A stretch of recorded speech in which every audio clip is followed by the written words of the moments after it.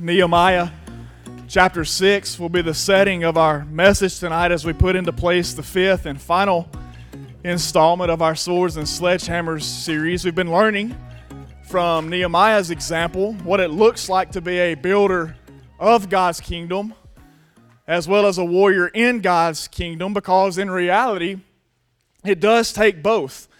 We have a responsibility as God's people to build, but we also have to fight at times. We have to fight against our enemy.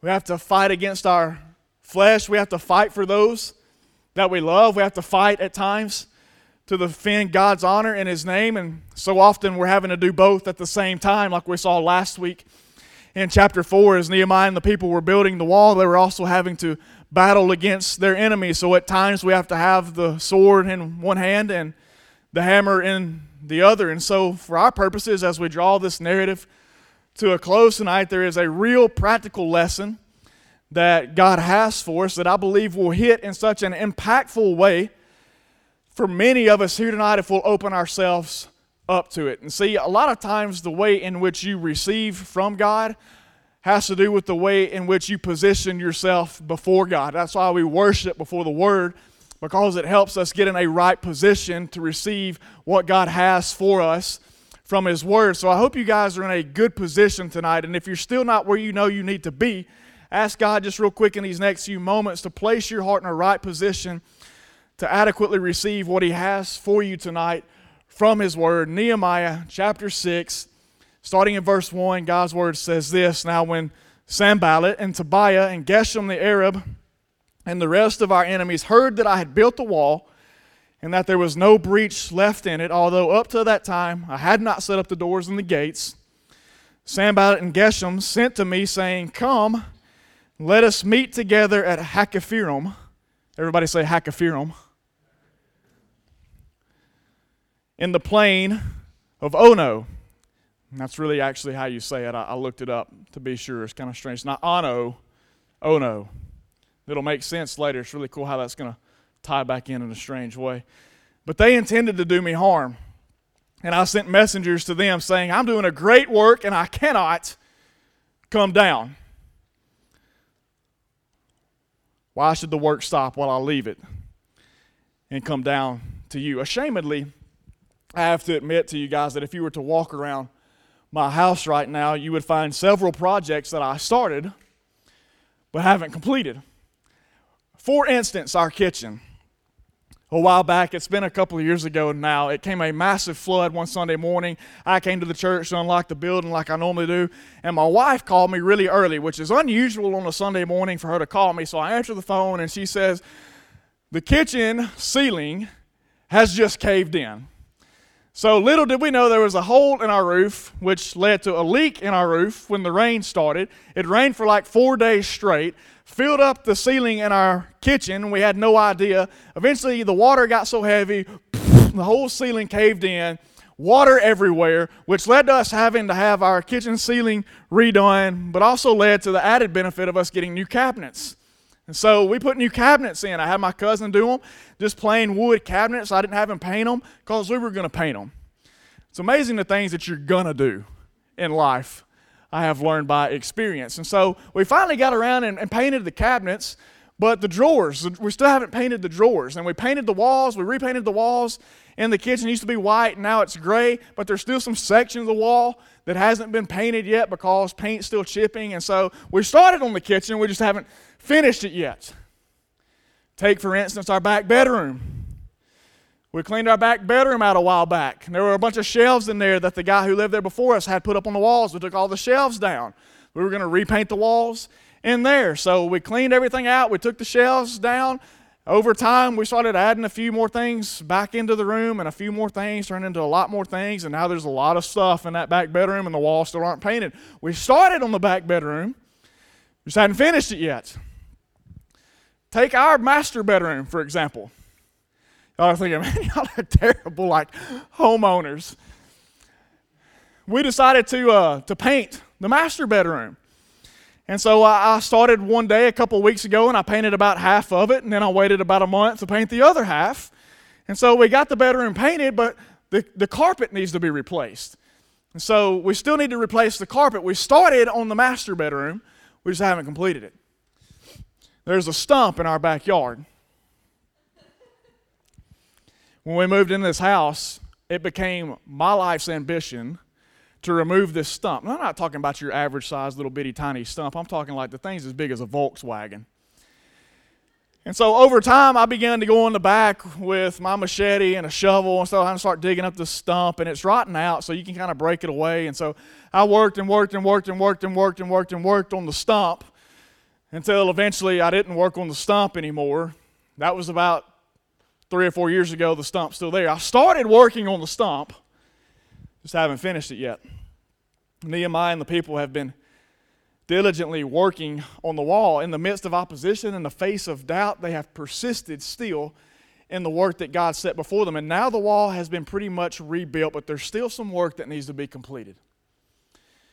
And that's the subject that I want to speak to you from tonight, the subject of partial projects. Tell someone next to you, finish the job. Somebody needs to tell me that. Finish the job. Some of us have some partial projects lying around. And what I mean by that is some of you have some friends, some of you have some family members, some of you have some teammates, some of you have some co-workers, some of you have some classmates, people that you've reached out to, people that you've loved on, people that you have witnessed to, but you've left some business unfinished with them.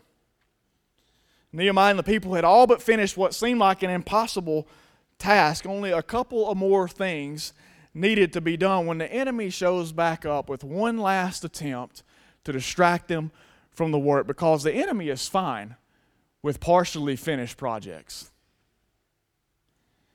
He is perfectly fine with you partially finishing a project that God placed in front of you. As long as you don't completely finish it, he is perfectly happy with it being left with loose ends still undone. And so what he will try to do is he will try and make you trade off some things to keep you from completing the project or the task that God has given you. I want to show you some of the trade-offs that he will set in front of you to try and leave things unfinished in your life. Number one, he'll try to trade off fervor for fruitlessness in your life. Go back and look at verse 3 with me in chapter 6. It says that they sent messengers. So they sent messengers to meet with Nehemiah. We want you to meet us here in Hakkephirim in the plain of Ono. Verse 3, Nehemiah says, so I sent messengers to them saying, I'm doing a great work and I cannot come down. Why should the work stop while I leave it and come down to you? And they sent to me 4 times in this way. So 4 times Sanballat and Geshem sent messengers to Nehemiah saying, come and meet us in this place. Just want to talk to you, want to negotiate some things. And I answered them in the same manner every single time. I'm doing a great work and I cannot come down. It happens like this so often, I feel. In our lives, we get a passion for something or we get a fervor. That's what fervor is. It's just passion. It's having an intense passion for something. And so often I feel like we get a fervor, we get a passion for something in our lives, for doing something specific, and we're all about it for a little while. Determined that we're going to get the job done. But eventually we run out of fervor. Eventually we run out of passion. And when that happens, you just took the first step in not finishing the job.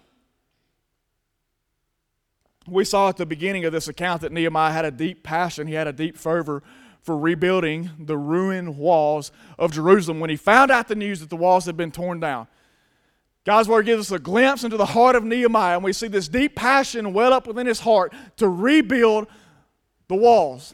And none of the tactics his enemy has tried at this point have slowed down his fervor. He's still just as passionate about finishing the job as he was when he started it. So they began to try and get him to trade his fervor for something that was fruitless. Let's try and get him to come down. They get together and they game. They say, obviously, the physical assault that they were going to try in chapter 4, they found out that wasn't going to work out. So they begin to conspire against Nehemiah and the people, and they say, here, let's try a different tactic. Let's send a delegation to Nehemiah. Let's ask him to meet us in this place. Because if he's meeting us in this place, he can't be working in this place. Can I tell you, it's never a good idea to have a meeting with the enemy? Never. You don't need to ever entertain negotiations that come from the pits of hell, yet so many of us in here are entertaining lies right now the devil is feeding into your life. It's not a good idea to enter into those negotiations. In other words, they were just trying to redirect Nehemiah's passion. But Nehemiah wasn't going to play the game because he knows that the work isn't finished. I'm doing a great work and I can't come down, is what he told them. A great work. Why should I come down? Why should I come? Why should I leave the work behind to come and meet you guys? Ain't nobody got time for that, Sanballat and Geshem. I'm busy doing a great work for the glory of God. I don't have time to entertain y'all's senselessness. They were trying to get him to trade off his fervor for something that was going to be fruitless. And I feel like some of us here at one time had great fervor for our friends, for our family members, for our teammates, for our classmates, for our co-workers. At one time we had a great passion for them in their heart and their soul, and they're standing before God. You started work on that project at one time. You started reaching out.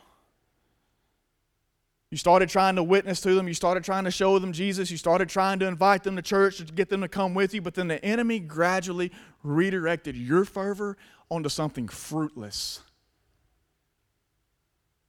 It used to be your classmates you were passionate about. Now it's just your grades.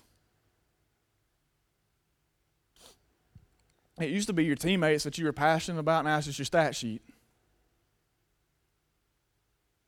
It used to be your coworkers that you were passionate about, and now it's just your paycheck. Climbing the corporate ladder. And I'm not downing academics, not downing athletics, I'm not downing finances, but as our top passion, they're fruitless. Guys, I'll be dead level honest with you. When I reflect on my college years, when I look back on my time in college, I don't wish I could go back and make a better grade. I don't wish I could go back as an athlete and improve on my career numbers. I wish I could go back and reach people. I wish I could go back and take advantage of the opportunity that God gave me in one of the greatest mission fields in our country right now. And I'm trying to help you guys see this right now. So you don't look back one day and stand in my shoes and say, you know what, at one time I walked on my campus with a passion to reach the people around me for the gospel of Jesus Christ. But I traded it all for something fruitless. Go and make good grades by all means. Go and be the best athlete that you can be. Go and work the best job that you can for the person that you're working for. Have the best work ethic of anybody around you. But don't make that your top passion, because that's fruitless. When you stand before God one day, you're not going to show Him your report card. But God, look, I got an A in chemistry.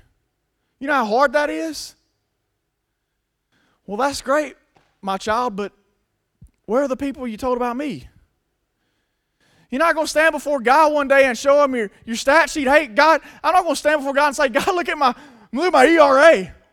That's some good stuff my senior year.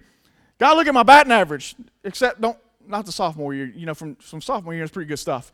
God, look how many three-pointers. Look at my free throw percentage. You're not going to stand before God one day and show Him your stat sheet. He's going to say, well, that's good and well, but where are the rest of your teammates?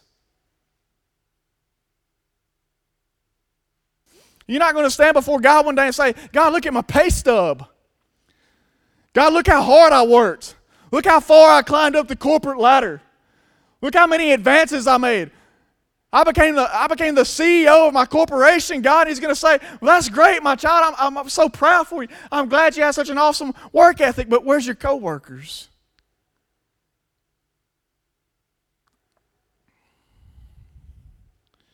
Nehemiah said, I'm doing a great work and I cannot come down. Why should I leave this to come down and meet with you when it's going to be fruitless? Let me ask you guys, you men and women, something. What have you left work for? Projects remain partially finished when we trade fervor for fruitlessness. But he'll also try to get you to trade focus for fantasy. Look at verse 10. We're going to pick up the next part of this story. It says, in the same way, Sanballat, everybody say Sanballat, for the 5th time, sent his servant to me with an open letter in his hand. In it was written, it is reported among the nations, and Geshem also says it, that you and the Jews intend to rebel. That is why you're building the wall. And according to these reports, you wish to become their king. And you have also set up prophets to proclaim concerning you in Jerusalem, there is a king in Judah. And now the king will hear of these reports. So now come and let us take counsel together. Then I sent to him, saying, no such thing as you say has been done, for you are inventing them out of your own mind. For they all wanted to frighten us, thinking their hands will drop from the work, and it will not be done. But now, O God, strengthen my hands. When Nehemiah wouldn't agree to come meet with Sanballat, he began making up false claims about Nehemiah. And so Sanballat says, fine, if you're not going to meet us so we can talk about things and get it straightened out, I'm just going to make up some things myself. It's rumored that, Nehemiah, your plan in doing this is to rebel against the king, which Nehemiah knew wasn't true because he had already gotten permission from that king to do this work. I think it's worth noting that when your king gives you permission to do something, don't let anybody else revoke it. And so they make up stuff saying, well, Nehemiah, you're going to set up, this is why you're rebuilding the wall, you're going to be your own king. You've got people set up in Jerusalem. You've got people set up in place to prophesy about you. But they were making false claims, and Nehemiah pointed to the fact that, Sanballat, you crazy, man. You making this stuff up out of your own mind. This stuff isn't true. I never said any of that, and you know it's not true. These are inventions of your own mind. But really the goal was an attempt to get Nehemiah to lose focus and become worried with something that was fantasy. Something that wasn't true. Something that was a false claim. Something that Sanballat had fantasized or made up about in his own mind. For the longest time, guys, I was focused on digging up that stump in our backyard. I mean, like an intense focus. When I got off of work, all I could think about was getting home, getting in the backyard, and getting to work on that stump. Like it drove me crazy for a little bit. I was focused on digging that stump up, and I worked and I worked and I worked, and I worked on it for several weeks at a time. And I was out there chopping away one day, and I got tired, and I sat down, and you guys know what it's like to lose focus, right? How many of you struggle with focus? I know you struggle with focus. You might not think that you do, but if I was to walk into the library and you were sitting in there studying at any given moment, if I sat there for about 5 to 10 minutes, I could prove to you that you struggle with focus because you would go from actively writing down and taking notes to giving it one of these.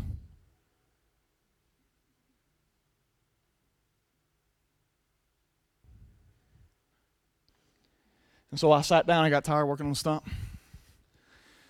And I sat down and I gave it one of those. And I lost focus. And then I started having thoughts. Fantasy. What is the point? I ain't never get to look at the size of this thing. I can't get this thing out. Like, I need somebody to come in with a backhoe to get this thing out. Here I am with a little sissy machete in my hand and a shovel trying to bust the roots up, trying to push the stump over. So I began having this thought, there's no way I'm going to get this done. This is pointless.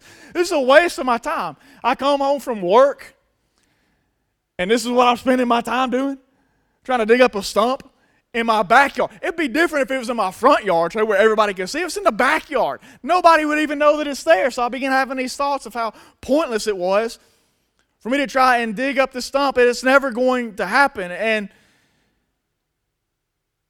since that time, about 2 or 3 years ago, I haven't touched the stump since.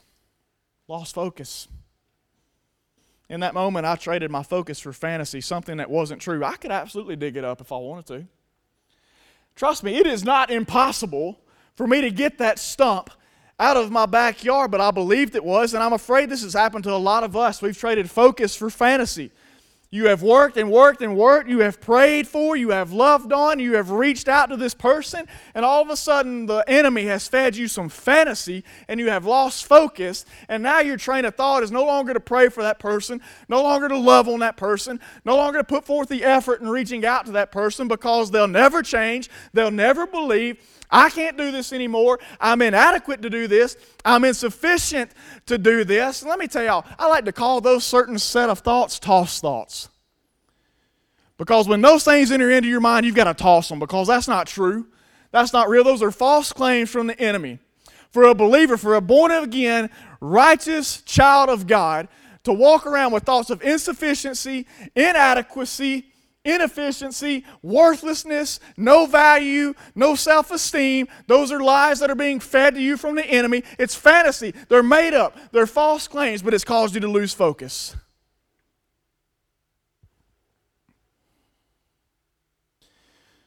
But you got to toss those thoughts. But instead, I fear that a lot of us are like me by the stump. We've just sat down. And let me give you a warning. When we stop being active,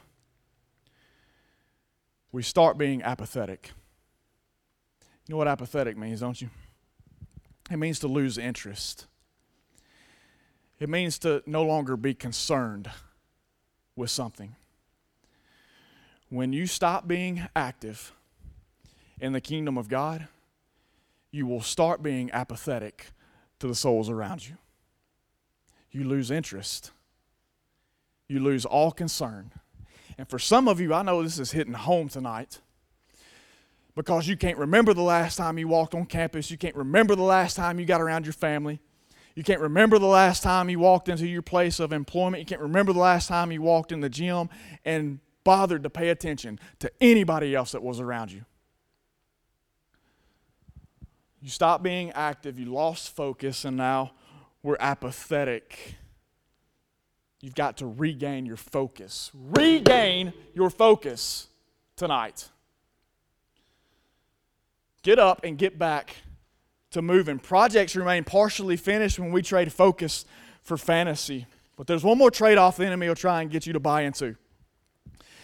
And that's the fact that he wants you to trade off finality for familiarity. Go back to Nehemiah chapter 6, verse 10.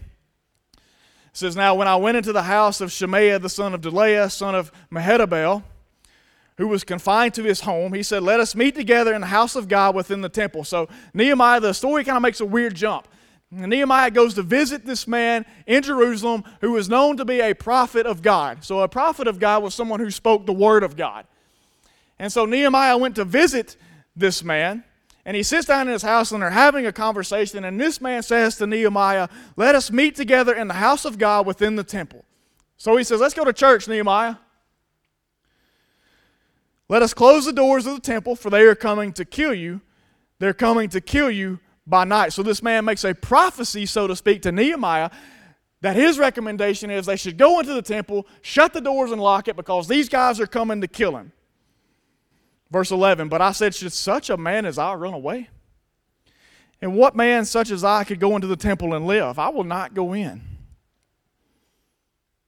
Well, Nehemiah, you're disobeying the word of God. This guy's supposed to be a prophet. He's supposed to be giving you the word of God. Look at verse 12. "And I understood and saw that God had not sent him, but he had pronounced the prophecy against me, because Tobiah and Sanballat had hired him. For this purpose he was hired, that I should be afraid and act in this way and sin, so they could give me a bad name in order to taunt me. Remember Tobiah and Sanballat, O my God, according to these things that they did, and also the prophetess Noadiah and the rest of the prophets who wanted to make me afraid." Remember, the doors had not yet been put in the gates. That was an important piece of information that Nehemiah gave us at the beginning of the chapter when we started reading. The work was pretty much done, except for the fact that he hadn't installed doors in the gates yet. It would have been easy, real easy, for Nehemiah to take the advice and listen to this man and go into the temple. So let's say that hypothetically he would have.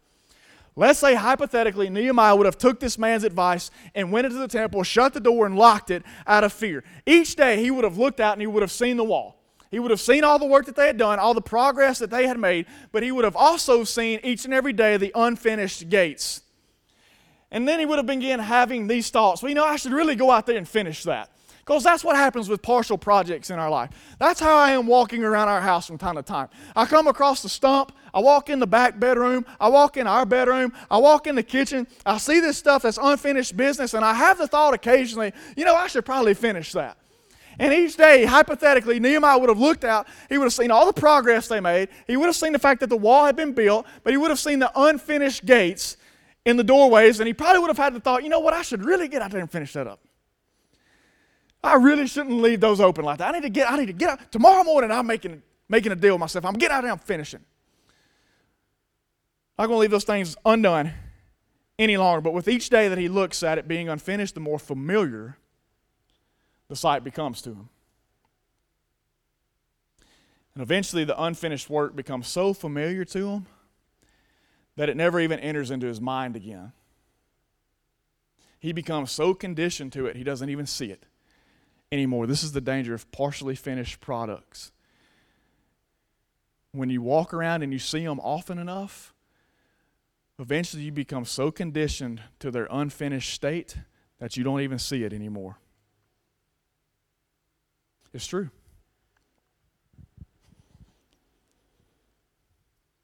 In comparison to the wall, a little door or two seems like a minor detail, wouldn't you agree? But it's no less in its significance. Unfinished, it becomes a gateway for the enemy to enter back in. That's why the enemy has no problem with partially finished projects. You can build the whole wall, but leave one doorway open, and he is perfectly satisfied because he knows you just gave him an avenue to regain entrance back into your life. We can't let ourselves become familiar with unfinished business, and I'm afraid a lot of us have. You've got that person that you have been discipling, but they're not there just yet. You've got that person you've been witnessing to, that you've been sharing Jesus with, that friend or that family member, but they haven't accepted Jesus just yet. You've got that one individual you've been praying for God to move in, but they haven't experienced that move just yet. Sure, progress has been made. Conversations are starting to happen. Positive steps are starting to take place. The last time you invited them to come to church with you, they decided to come and they show up, but it's not final yet. It's not done. Yeah, there's being some bricks laid. The wall's going up, but the door hasn't been shut yet. Not all the installations are complete. Look at verse 15. Look at what Nehemiah does. He says, so the wall was finished on the 25th day of the month Elul in 52 days. And when all our enemies heard of it, all the nations around us were afraid and fell greatly in their own esteem, for they perceived that this work had been accomplished with the help of our God. Hypothetically, Nehemiah went into the temple. Realistically, he didn't go into the temple. He finished the work. He finished the task that God laid out in front of him. And that's the responsibility each and every one of us have. We've walked through this journey with Nehemiah from start to finish. I've challenged you guys week in and week out to be builders for the kingdom of God and warriors in the kingdom of God as well. And some of you have started a good work in the people around you. Some of you have started a good work in your friends, and your family members, and your classmates, and your teammates, and your co-workers, but you got to finish the job. And I know it gets tough from time to time. I know it's a struggle. I know it seems like progress is slow, if there's any whatsoever. But when you do start seeing progress, don't trade off finality for familiarity. Don't get comfortable just for the fact that they came once. Don't get comfortable just with sharing them the love of Christ just once and they actually sat down and listened to you for a change. Don't stop until they say, I need Jesus. Don't stop until they're consistently growing in their faith and they say, you know what, I appreciate your discipleship. Now I'm ready to disciple somebody. Don't stop. Finish the work. Follow the example. Our God is a finisher, by the way. Did you know that? Amen, anybody? Our God is a finisher. He did it with creation. When He started that work, He completed it. Let me take it a step further. He did it with salvation. He started the work of salvation. Jesus finished it at the cross and when He rose from the tomb. Our God's a finisher. He doesn't leave things undone and He doesn't expect His people to either. He will finish the work of His kingdom. One day He's coming back again. And ultimately His kingdom will be established. Our God is a finisher. He will do it with you. Paul said this to the Philippian believers. He said, I am confident that He who began a good work in you will bring it to what? Completion. Our God is a finisher. And so should we be. And so I'm telling you, don't lose your fervor. Keep your focus. Finish the job God has called you to and placed in front of you. Sanballat said to Nehemiah, hey, let's meet in the plain of Ono. Nehemiah's response was, oh no, I won't trade my fervor for fruitlessness. Oh no, I won't trade my focus for fantasy. Oh no, Sanballat, I won't trade finality for familiarity. Some of you, your enemy's trying to get you to make a trade-off so the work doesn't get done. My suggestion, send back a letter that sends him to a familiar place where he lost one time and just say, oh no, I'm not trading off the work that God has placed in front of me for his glory. Hey, this is Trey Mitchell, college and young adult pastor. I just wanted to say thank you for listening. It's our prayer that God uses these messages in a way that challenge and encourage you to live for his glory. If you've never placed your faith in Jesus as your Savior, we would love to help you with making that decision. Just reach out to us through our webpage at underwoodbaptist.org. Be sure to check back in with us next week as we again encounter God through his word here at Life.